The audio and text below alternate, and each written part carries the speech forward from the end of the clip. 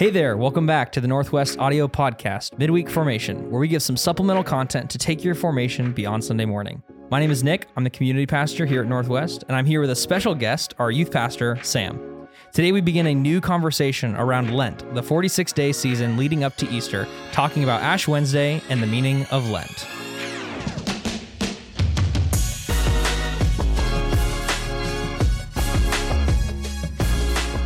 Once again, the timing is slayed. The timing's impeccable. Welcome, Sam. Welcome to the podcast. Thanks. Glad to be here, and happy Valentine's Day. Happy Valentine's Day, and as we'll talk about today, happy Ash Wednesday. It'll be, well, maybe not so happy, as you'll find out today. It's just like a weird thing that Ash Wednesday and Valentine's Day are on the same day. It's a slightly weird thing. But yeah, today marks the start of Lent. And I'm sure many of you are like, what the heck is Lent? Well, as you and I are talking about, there was a Christianity Today article from 2008, and the article just basically said, though Lent is still devoutly observed in some mainline Protestant denominations, others hardly mention it at all. Yeah. So what are we doing with the ashes? Yeah, I know. What's happening? I actually love that it says that, some people are like devout about it. And so you have many Protestant traditions and denominations that are like, yeah, Lent's the thing. And then other people are like, what the heck is a Lent? The fabric on your clothing that you need a brush to get off. Ash Wednesday is all about you get ashes on your shirt and then you get a lint roller and you take it off. You just brush it off. No, yeah. So we want to go through Lent just in our podcast here because, we are one of those traditions, denominations that doesn't really talk about Lent or think about Lent. And I think most of us only have experience with Lent if we have any sort of Catholic or, Lutheran, those traditions that practice that. Sure. That practice Lent, like Anglican, and I think some Methodists do maybe. I'm not sure all of the people that do it, but if we have some kind of background in that, we might know a little bit about it, but most of us don't have any concept of that. And so I think there's a very beautiful thing to pull away from Lent. I'm personally a big fan of the church calendar. And I think, it was developed out of a really beautiful insight and purpose, to have seasons of repentance and seasons of lament and then seasons of celebration, having a time and a season for every sort of thing. Yeah. So for our listeners, can you get us going? Where did Lent come from? When was it maybe first started to become a practice in the church? So Lent, there are debates on when it exactly the organized season itself was established. But we find fasting in the days leading up to Easter in the earliest churches. So Lent is basically a 40-day season of penitence, or an action of showing sorrow and regret for having done some sort of wrong. And so they do this by fasting, abstaining from things, prayer, repentance, minimizing their possessions, serving with the poor. Technically it's 46 days from Easter, but they don't include Sundays. So that's why it's the 40-day. Sure. And even some traditions apparently will ultimately go to the point of saying, okay, we're actually going to practice that, including Saturdays, but then we're going to take the day off. And then the numbers. Yeah. The numbers get all over the place, but the goal number is basically that 40. The 40 is that symbolic number, coming from scripture. Moses fasted for 40 days before getting the law from Yahweh, and Elijah fasted and prayed for 40 days before meeting with God on Mount Horeb. And Jesus himself fasted for 40 days in the wilderness before his ministry. There's this number 40 of praying and fasting, of centering your heart, preparing your heart for this sort of thing. And so they would do that leading up to Easter. And so this fasting, this praying, this centering yourself, repenting, acknowledging your lack and your need for him, it seems to be the way to prepare for an outpouring of God's Spirit in some big way. Sure. So that's been a theme in the life of our church, prepare for an outpouring. Question I was thinking about when it comes to Lent, and maybe some of our listeners may be thinking about it too. If we're talking about preparing for an outpouring, we had the live recording of a beautiful album that came out from yourself and Pastor Maddie and others with Outpour. But if someone is basically, whether they're Christian or not, they're looking at Lent, or they're looking maybe specifically at Ash Wednesday, they're making the sign of the cross with the ashes on themselves. We're talking about mourning and reflecting of sin, may it be that it comes across as we're just identifying ourselves as sinners. We're just so focused on our depravity as people. Maybe if that's a question, or maybe that's what a listener might be thinking of, okay, we're really only focusing on the negative, then why even do it at all? Which I used to have that thought as well. I used to think through that of just like, man, we just dedicate 40 days to, man, I suck. You know, like, right. Because then you look at like, there's no condemnation in Christ. We're on this side of, the resurrection. Like, why are we dwelling on that? But I think there's something beautiful about it to like a specific season for that, of like reminding ourselves of that state, to then make the joy of the resurrection all the more sweet. And there's like it comes back to that, Ecclesiastes, like there's a time and a season for everything. Yeah. And so I think this is a good way to have like an intentional time, to do that. So like take that and bring it into your concept of Lent. Like that's what Lent is. It's this time to solemnly reflect on our need for God, to repent, to ask for mercy, to fast, abstain, and pray. And it's all as a way to prepare and center our hearts in anticipation for the glory and joy that comes on Easter, on Resurrection Sunday. In fact, many traditions will abstain from saying hallelujah completely, like until Easter, from Ash Wednesday to Easter. Like, and I've gone to a church that was like this, where it was like, we won't do a song that says hallelujah, because we just want to intentionally like posture ourselves in this kind of like Father, we are sorry. Like, Lord, we are repentant. Lord, we lament the brokenness that we see in the world. We lament these things. And it's an intentional posture that you're putting yourself into leading up to the joy and like getting up and just having this huge grin on Easter. And so Ash Wednesday, which is today, is the first day of this season.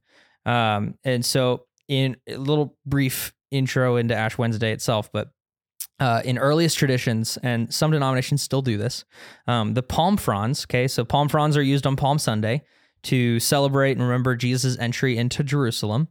And then the palm fronds that were used, they would use them on the Sunday morning, and the priest would bless them and stuff. And they were kept. They would keep them at the church through the next year until what is called Shrove Tuesday, which I had even heard of that until recently.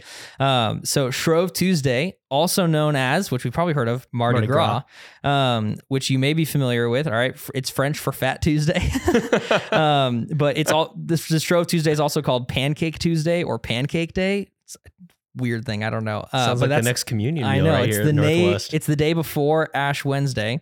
And it's like this big feast where you eat the sweets and the foods that you won't have, you'll abstain from during Lent.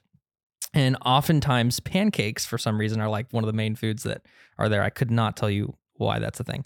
But during this feast and celebration, there would be time for confession and absolution, the confessing of sins and then declaring God's forgiveness of them, being like, yes, like we rejoice and we feast.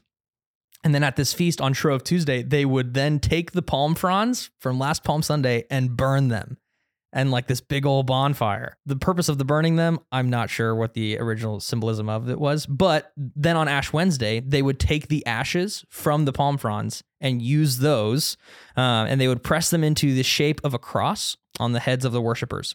And so you might see some churches around town that have like Ash Wednesday services or Lenten services. But at an Ash Wednesday service, that's what happens. It's a worship service. It's pretty solemn. And there's a time when ashes are received on the forehead, or some people get it like on their hand if they don't want it on their head.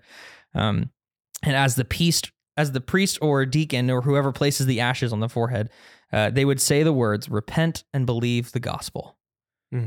Or they would say, remember that you are dust, and to dust you shall return, which comes from Genesis 3:19, reminding us of our mortality. And so it's like, you get this symbol placed on your head or on your hand with ashes, which is already just kind of like this kind of intense image already that we just think of just like as a mortality and it's loss. It's fleeting. It's gone. What once was a palm frond is now just ash. And it's just this reminder of just like our own mortality and our own shortcoming. Right. That then postures us into like we need Jesus. Like we need God. We need God to be among us. We need God to be with us. We need God to save us. And so Ash Wednesday is kind of intense because of that. It's like kind of this solemn thing where we're just like, yeah, to dust we shall return. Like, it's like a really weird thing. But I think it's really beautiful though, because there's this, I think so often, especially in like the modern Western church, like, and this isn't a bad thing. This isn't a bad thing that we have a lot of joy, but we spend so much time, like almost all of our airtime, being like, God is good. Jesus rose from the dead and we're all happy and life is great. Woohoo. You know, like we're all just like super hype all the time. And there's nothing wrong with hype. There's nothing wrong with joy. There's nothing like Jesus did raise from the dead. We should celebrate that. That is all true things. But I think we're missing this piece of lament of the brokenness that is there. And so, I mean, for me personally, I think that that's part of the reason some people are maybe a little bit turned off by Christianity, is that there's almost like a not realistic joy. You know, like I you know, there's this joy that's like, yeah, but your day sucked and you're not even going to acknowledge it. Like, you know what I mean? Like this sort of season allows us to acknowledge that, to acknowledge like yes, there is joy, but the joy isn't fully complete yet. Like we have to acknowledge the elephant in the room. We still have bad days. Like we have to acknowledge the elephant in the room that like we still mess up. Yeah, that's such our problem being, especially with you and I both being Gen Z. You know, you look at ultimately we get so hung up on like we want instant results. Yeah, we want immediate results. absolutely. We have all of these streaming platforms where we can get whatever show we want instantly. And at the same time, we so much are focused and fixated on an outcome, but not the promise. Right. We want the outcome from God. We want the results instantly, and we're not willing to wait on the promise. And it's tough because then when you look at that, an outcome will always leave you wanting more. Yeah. You get that whatever it is, you get that new job, you give in on a sin, you get this little momentary high. The outcome is focused on a result. The promise is focused on a person. Yeah, that's good. Yeah. That's really good. And so, you make a great point. Like that's why we love that joy. We love that high. We love that. And we don't want to dwell on the fact that like, yeah, it's going to take time. But because we don't want to dwell on that, that creates then an inauthenticity in us of like I'm just going to neglect the bad things.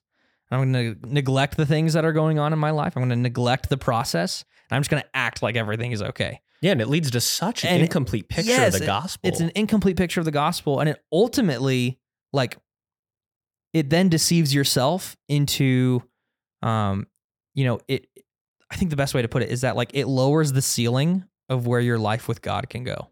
Go more on that. What do you mean? Because you're at a point where you're like, if you're neglecting the process, if you're neglecting any sort of expansive life with God because you don't want to dwell on those things, because you don't want to think about them, and you'd rather just live in this like woohoo, like unfortunately God works in the slow way. God works in the process. God works through whole life transformation. God works in the long haul. And so if you're neglecting the long haul, you're neglecting God's way. Like you're neglecting God's transformation. And so ultimately you're lowering the ceiling of the life with God that you desire. The life with God that you desire and the life with God that you are able to have, you are lowering because you're neglecting his process. You're neglecting you miss his out way. on the quality of a life with God because you're focused on 100%. quantities elsewhere. Yes, you're like, man, I just want to live this whole thing right now, you know? And God's like, but I'm inviting you into something that's so much deeper and so much more whole. And it's intimate, and we don't want that. We want, when I talk with students about the timing and the will of God, we want a microwave God where it's like I can press the 30-second button and it's done. Yeah, like Jennifer Baker, God is bringing that pulled pork to our office today. Like she did not toss that in a microwave and boom, it's done. She put it in a crock pot. We have a crock pot God. Yeah, slow. We have a slow cooker. The result is great. We've got a smoker. Like a smoker that you put like the meat in it like the day before, and it's like it's cooking. Yeah, like this is for dinner tomorrow evening, you know, and it's like 8 a.m. the day before, you know, like that's the kind of God we have. It's slow moving, but it's holistic. Right. That's a great analogy because if you put like meat in a smoker, like you can taste the smoke through like every part of the meat. But if you put something in a microwave, there are times when like the middle will still be cold. Right. I mean, it gets warm and you can eat fast. Cool. But that's a good analogy. It's bad. That's great. Like God desires this holistic life change, transformation, And so I think when we neglect to look at some of these parts of ourselves and we neglect to lament, we neglect those things, we neglect our sin, we then are not allowing God to enter into those spaces. Mm. A lot of church fathers and, spiritual giants that have just kind of paved the way for spiritual formation in particular, they often relate the spiritual disciplines as like making space, like creating space for God. And that, when we create this space here, we empty things out, we take things out of our lives and create a space that God is then able to fill it. But if we don't, then God won't fill it. You know what I mean? It's like we have to give God the permission and the space to do his work, his cleaning and his fixing up in us. And so if we, like I said, if we neglect these parts of our life, if we neglect these things, if we neglect repentance and sin, then we then don't allow God into that space. Right. And I think that's really, really important that we do that. So let's talk a little bit about, we'll get into this in a few weeks as well. As over the next however many weeks, I think it's 4 or so, we'll be talking about different practices of Lent. So like prayer, silence and solitude, fasting, abstaining, serving with the poor, decluttering your life and minimizing, things that you have, all these different practices. We'll talk more about all of those. But one thing I do want to take note of is like fasting versus abstaining. And so, part of the reason for that specifically in Lent is, for the purpose of like going to God and saying, I'm going to give this up, in order to have greater intimacy with you. And the hunger that I feel, if you're fasting and you're not eating, a lot of people will fast from sunup to sundown, right. Each day of Lent, minus Sabbath. And so they'll fast. And so the hunger that they feel, they'll say like, I'm going to turn that towards God and this hunger for God. I would rather have intimacy with God than have food right now. That is the deeper hunger of my soul. And so, abstaining is that same way of just like, I'm going to give up social media. I'm going to give up chocolate. I'm going to give up whatever. And every time that I would want to go to that thing, I'm instead going to go to prayer and I'm going to turn my eyes up to God. Yeah. In my personal opinion, I think when you give up something for Lent, that's like bad, like a bad thing. And you're like, I'm going to give up, spending all day on social media. I'm like, you should give that up anyways. And so Right. hopefully at the end of Lent, you're like, man, maybe I should just always live like this. Maybe I should always just pray when I have downtime. Right. Well, that's the thing too. It goes back to, you think about the word sacrifice, it costs you something. Yeah. So when you talk about, I'm giving up social media, look at me, I look at that and what challenges me, because that's an easy thing to think about. Oh, Yeah. I'm just going to delete Instagram. Yep. I'm going to spend an hour less on my phone and give that hour back to God. It's like on one hand, okay, this is really beneficial for me. But on the other hand, if I'm missing the main reason why I'm doing it, then I'm just making some like New Year's resolution-esque thing. And it loses its point. Right. And we don't have a God who's, coming to do like some little cosmetic adjustments. Yeah. We have a God coming to do heart transplants. And that's a huge, huge difference. Yeah. Yeah. And I think what it comes back to is, at the beginning of this season of the podcast, we talked about the whole goal of spiritual formation is to become a person of love, to become Christ-like. And so anything that doesn't lead you to that point, it's not doing its job. Yeah. And so like if you are abstaining from something, if you are fasting, if you are quote unquote doing Lent, and it's not leading you towards the likeness of Jesus, then something's not right. Which is why I would personally encourage, if you want to give something up for Lent, if you want to abstain or if you want to fast, I think that'd be really great. I encourage you to try it, and engage in that somehow. But if you are abstaining, I would recommend abstaining from something that is not a bad thing, but you enjoy doing, or you enjoy having. For example, you don't have to do this. A couple years ago, I took a class on prayer and contemplative practices, and we as a class were assigned, an assignment to give up something for Lent. And then we would check in each week and talk about it. And so Maddie and I, we were both like, let's do something extreme. Let's like go for it. And so we both gave up our beds. And Wow, so, okay. I'm in a dorm room sleeping on the floor for all of Lent, slept on the floor. Wow. And every time I would lay down on the ground, it was like a reminder, of like this posture towards God of giving up something, of a sacrifice. I had a friend that gave up hot showers, and they took cold showers for all of Lent. And it was for them, it was to remind them that a lot of people don't have hot water. It was like this like deep, like, reminder of the blessings that we have and how we take things for granted, so things like that. You can find all sorts of different things and come up with all sorts of different ideas of what to abstain from for Lent. But I would recommend doing something that will make you think about it often, and something that isn't inherently bad. Like something that like is not like, man, I've been meaning to give this up. I've been meaning to give up sugar lately, so I'll just do it for Lent. Like, no, like do something that's a little bit more intentional. Like make that sacrifice. Like you said, it has to have a cost. It has to have a cost of something. Well, like on the subject of sacrifice, those were experiences you and Maddie were talking about from college. I guess, what other experiences outside of college do you have involving Lent, like from growing up? I know you were hinting at your tradition a little bit. Yeah. So for me, I went to a Lutheran high school. I think I've shared that before on the podcast, but that's, I grew up in a non-denominational home where I'd never heard of Lent. I'd never heard of Advent. I'd never heard of Ash Wednesday. I'd never heard of, a church calendar, period. I didn't even know that existed. And then I show up to this Lutheran high school, and boy, was I shocked. I was like, what is happening right now? And I even remember being like, is this heresy? Like, is this like, what is happening? Like, like, why do they do these things? So that was your first impression. It was questioning, is this even legit? It was like, is this even legit? Like, where in scripture is this? Or like, it was a, is this necessary for my salvation? Because that was just the way my brain was wired. Sure. And it wasn't until later in the game, towards my senior year and then even into college that I realized like, man, this is simply a tradition. It's not really like, it has scriptural basis, but it's not like God didn't say, observe Lent. You know what I mean? Thou shalt observe Lent. Thou shalt observe Lent. It's not in the 10 Commandments. But instead, it's a willful posturing of the self into a place to be with God, and so it's a tradition that's done out of a desire to be with God. And so I was like, man, that's actually pretty beautiful if you look at it like that.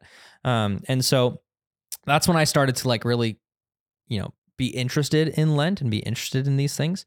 So that's mostly my experience, is like a very hesitant, at first, and then I walked into it and found that there's some validity to it if you do it right. Like if you do it right is the big asterisk there too. If you are hesitant about this, like actually having any effect on you, I would tell you to like jump all in, jump all in, like abstain from something that like will be a big deal to you. Or if you want to try fasting, like fast, maybe even if it's not like every single day of Lent, if, cause that's a lot at first, I wouldn't recommend just like going right in. It'll be very difficult for you. But like even fasting like once a week or twice a week, until sundown, just not eating until dinner time and channeling that hunger into a hunger for God and, trying to engage with that. And cultivating that into your week. 100% cultivating this desire and this practice, of centering yourself in that way, leading up to Easter in particular with Lent. I just think that could be really valuable if you do it correctly. Right. So. Yeah, I'm going to riff off of our boy Eugene Peterson here. This is Eugene Peterson. Listeners, if you don't know who Eugene Peterson is, if you look up the Message version of the Bible, it's not a translation. It's a paraphrase capturing the heart. We got to make that one clear. Is not a translation. Nonetheless, Eugene Peterson, in one of his books, writes, "We are far more self-conscious than God-conscious. So when we pray, what we are ordinarily conscious of is that we are getting first with God, right? So again, if that routine we're gonna change is something that doesn't really cause us to think, then why are we making it in the first place? You're not offering up, like we're not offering up Lent in this kickoff of the podcast series on Lent just to say like, hey, it'd be really cool if you went on the Mercy Road app for 10 minutes instead of Instagram for 10 minutes, and there you go. But it's like, hey, here's your midweek opportunity to listen to this and take this as a challenge. Yeah. And the goal of this is to be God conscious. Right. I love that quote. We are very self-conscious, thinking. Far more self-conscious than God conscious. And so the goal of this is to be God conscious, is to center ourselves on God. And when we do think of ourselves, just rather than thinking of like, wow, I'm great, thinking of yourself as like man, I need God. Yeah. Even channeling your thoughts about the self into a God conscious posture. That's beautiful. To close out today, I thought it'd be cool to end with an Ash Wednesday liturgy. I read this and was like, man, that's really, really good. So I'm going to read this and then we'll wrap up. So I encourage you to just kind of meditate on this today. Just take a breath.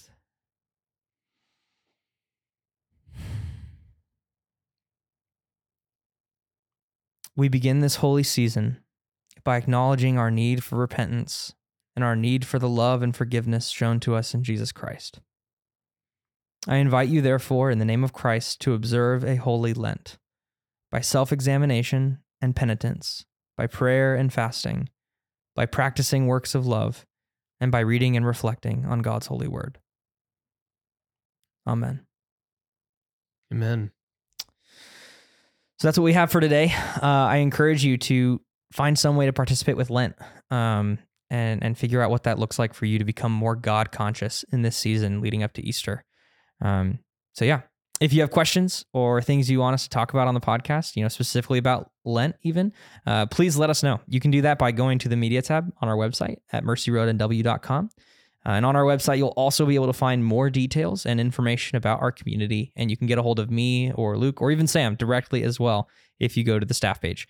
So thanks for joining us, and we will talk to you again soon.